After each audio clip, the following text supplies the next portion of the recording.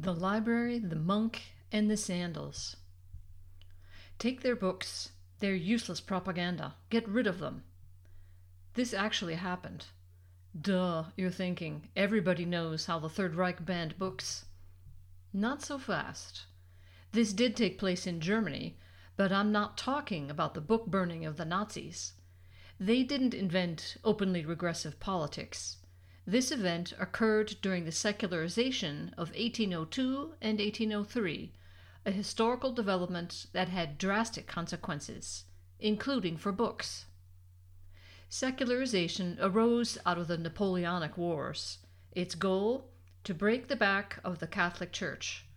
Harsh, but considering the power this institution had amassed over the centuries, only severe measures would effect change.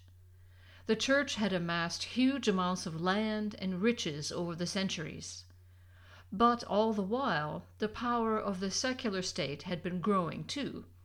State rulers had made many attempts over the years to curtail the power of the Church with measured success. In the aftermath of the Napoleonic conflicts, their time had finally come. The Corsican generals' conquest of Europe shifted the balance of power in favor of secular rulers. Elector Max IV Joseph of Bavaria seized the opportunity to wrest lands and power back from the Church, including cathedrals, churches, nunneries, and monasteries. At long last, secularization had arrived. I'm visiting one such monastery in Metten, Lower Bavaria. This quiet village lies off the beaten path, just north of the town of Deggendorf. It's hard to imagine this was the site of any kind of uproar, but it too was subject to secularization, a fancy Latin word for expressing what Arnold Schwarzenegger put much more succinctly in Terminator 2. I need your clothes, your boots, and your motorcycle. Our tour guide is a stern-faced Benedictine monk who leads the way into the heart of the monastery. We fall in obediently behind him, mesmerized by the rhythmic swishing of his black cassock as he strides evenly down the imposing vaulted stone hallway. Hazy images float before me of the bygone days of the Spanish Inquisition, mingled with more vivid pictures of Sean Connery in The Name of the Rose, who definitely cut a better figure as a monk than our guide. The only sound is the echo of our footsteps as we embark on our pilgrimage to the Baroque library. The only sound, that is, until I detect a soft, regular, squishy squeaking. I look down and notice that our monk is wearing sandals with socks. His right sandal emits a small squeak with each step. Ah, I think, this is a relief. He's a modern German monk after all. Only Germans wear socks together with sandals. It's airy yet comfortable while keeping your feet clean. But seriously? Chalk it up to German pragmatism. I can't help pondering. The black cassock as a uniform, the footwear was his big chance to express his fashion sense. And this is all he managed to come up with? My musings about alternative monastic footwear are cut short by our arrival at the entrance to the library. Our guide opens the door. We step inside. All at once, we're immersed in an explosion of color, drama, and movement. I take a deep breath. This is exquisite. These are the kind of Baroque paintings you see on the ceilings of churches and cathedrals, bursting with action and emotion. Mary is about to faint. Jesus' body is more twisted and marred than ever. Saints gyrate heavenward in rapturous poses, pure ecstasy in bold colors. At the height of the Baroque era, artists used every technique imaginable to evoke a maximum of religious devotion and elation. But this is not another Baroque cathedral, of which I have seen many. Here, the painted ceiling hangs low. No sooner do I enter, I find myself face to face with an angel dangling just above my head. I turn and see eye to eye with Thomas Aquinas, the religious philosopher that I studied back at Georgetown, a Jesuit university after all. Facing him is another religious philosopher, the Italian medieval Franciscan monk Bonaventure. Other secular themes reflect the nature of the library as a place of study. Hieronymus, not Bosch, but the original Hieronymus, one of the four great fathers of the Church from late antiquity, is reading Cicero. Odo of Cluny, the second abbot of the Benedictine monastery in France, is studying Virgil. Our group is tiny. There's a reason for that.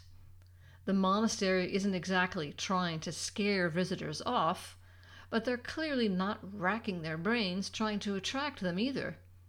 Their densely packed website extols the history of the monastery and the church, offers an online book catalog, explains the methods of conserving books, basically including anything and everything academic.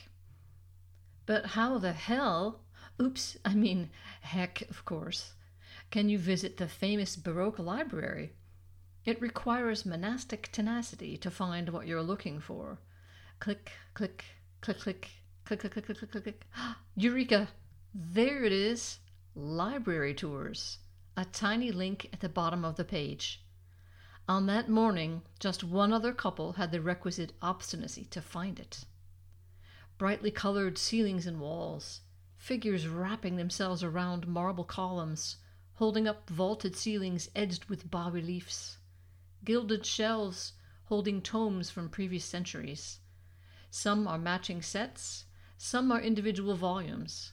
4 people in awe, gazing upwards trying to take it all in. As we stare reverently at the ceiling, our monk glances at his watch. Only 1 hour, and so much history. He takes a deep breath and begins the story. In the sweep of secularization, the Bavarian Elector Max IV Joseph ordered that all books from monastic libraries be confiscated. Not for burning, that was that other guy. They were too valuable for that. Instead, they were to be used as raw material for paper mills. The Elector sent his servants, Hans and Franz, off with a horse and cart. In a few weeks they returned with crates of books. A lot of crates. Hundreds of crates. It looked as if the library's entire collection, carefully preserved over the centuries, was doomed. But one powerful man at the Bavarian court knew these books were more than a mere source of raw material. He saved thousands of them, rerouting them to the storage room of the Royal Library of Munich. And as with all upheavals, over time the fury of secularization subsided. In a few years, the harsh measures eased. Selected ecclesiastical properties were reinstated or given to new owners as rewards. Some monks and nuns were allowed to return to their monasteries and nunneries. In 1830, the librarian of the Metten monastery saw this window of opportunity. Maybe the current ruler of Bavaria, King Ludwig I, had softened. "Sire, I was wondering, do you think we could have some of our books back, bitte? Our library shelves are completely empty." "Books? No problem. You can have books. I know just where to get some." The king sent for his servants. Hans and Franz had retired by this time, and it's a good thing. We all know that frustrating feeling of having your successor undo all the projects you worked so hard on. But Max and Moritz were new. They were oblivious and happy to oblige the king's orders to reverse his predecessor's book-bashing project. "Max, Moritz, go get some books for the Benedictines in Metten." Max and Moritz went obediently to the storage room. They loaded crate after crate onto their cart and delivered them to Metten. And so it came about that the monks in Metten got some books. But not necessarily their books, just books, any books. There's no sign here today of this drama. Books sit mute on the shelves, as books do. Our sandal-clad monk finishes the story. The monastery did get some of their original books back, but it was pure chance. Most of them came from monasteries in Swabia. Max and Moritz had just grabbed whatever crates were closest to the door. After all, the king just said books, not which books. Proof that even back then, bosses had trouble giving clear instructions. What became of the rest of the Royal Library? Bavaria lost its brief status as a kingdom in 1918, so there's nothing royal around here anymore. But the books are still there. You can find them in the Bavarian State Library in Munich. Exactly 1 hour after beginning his shtick, our monk looked at his watch. Time's up. He fixes his stare on me. I look up from a display case.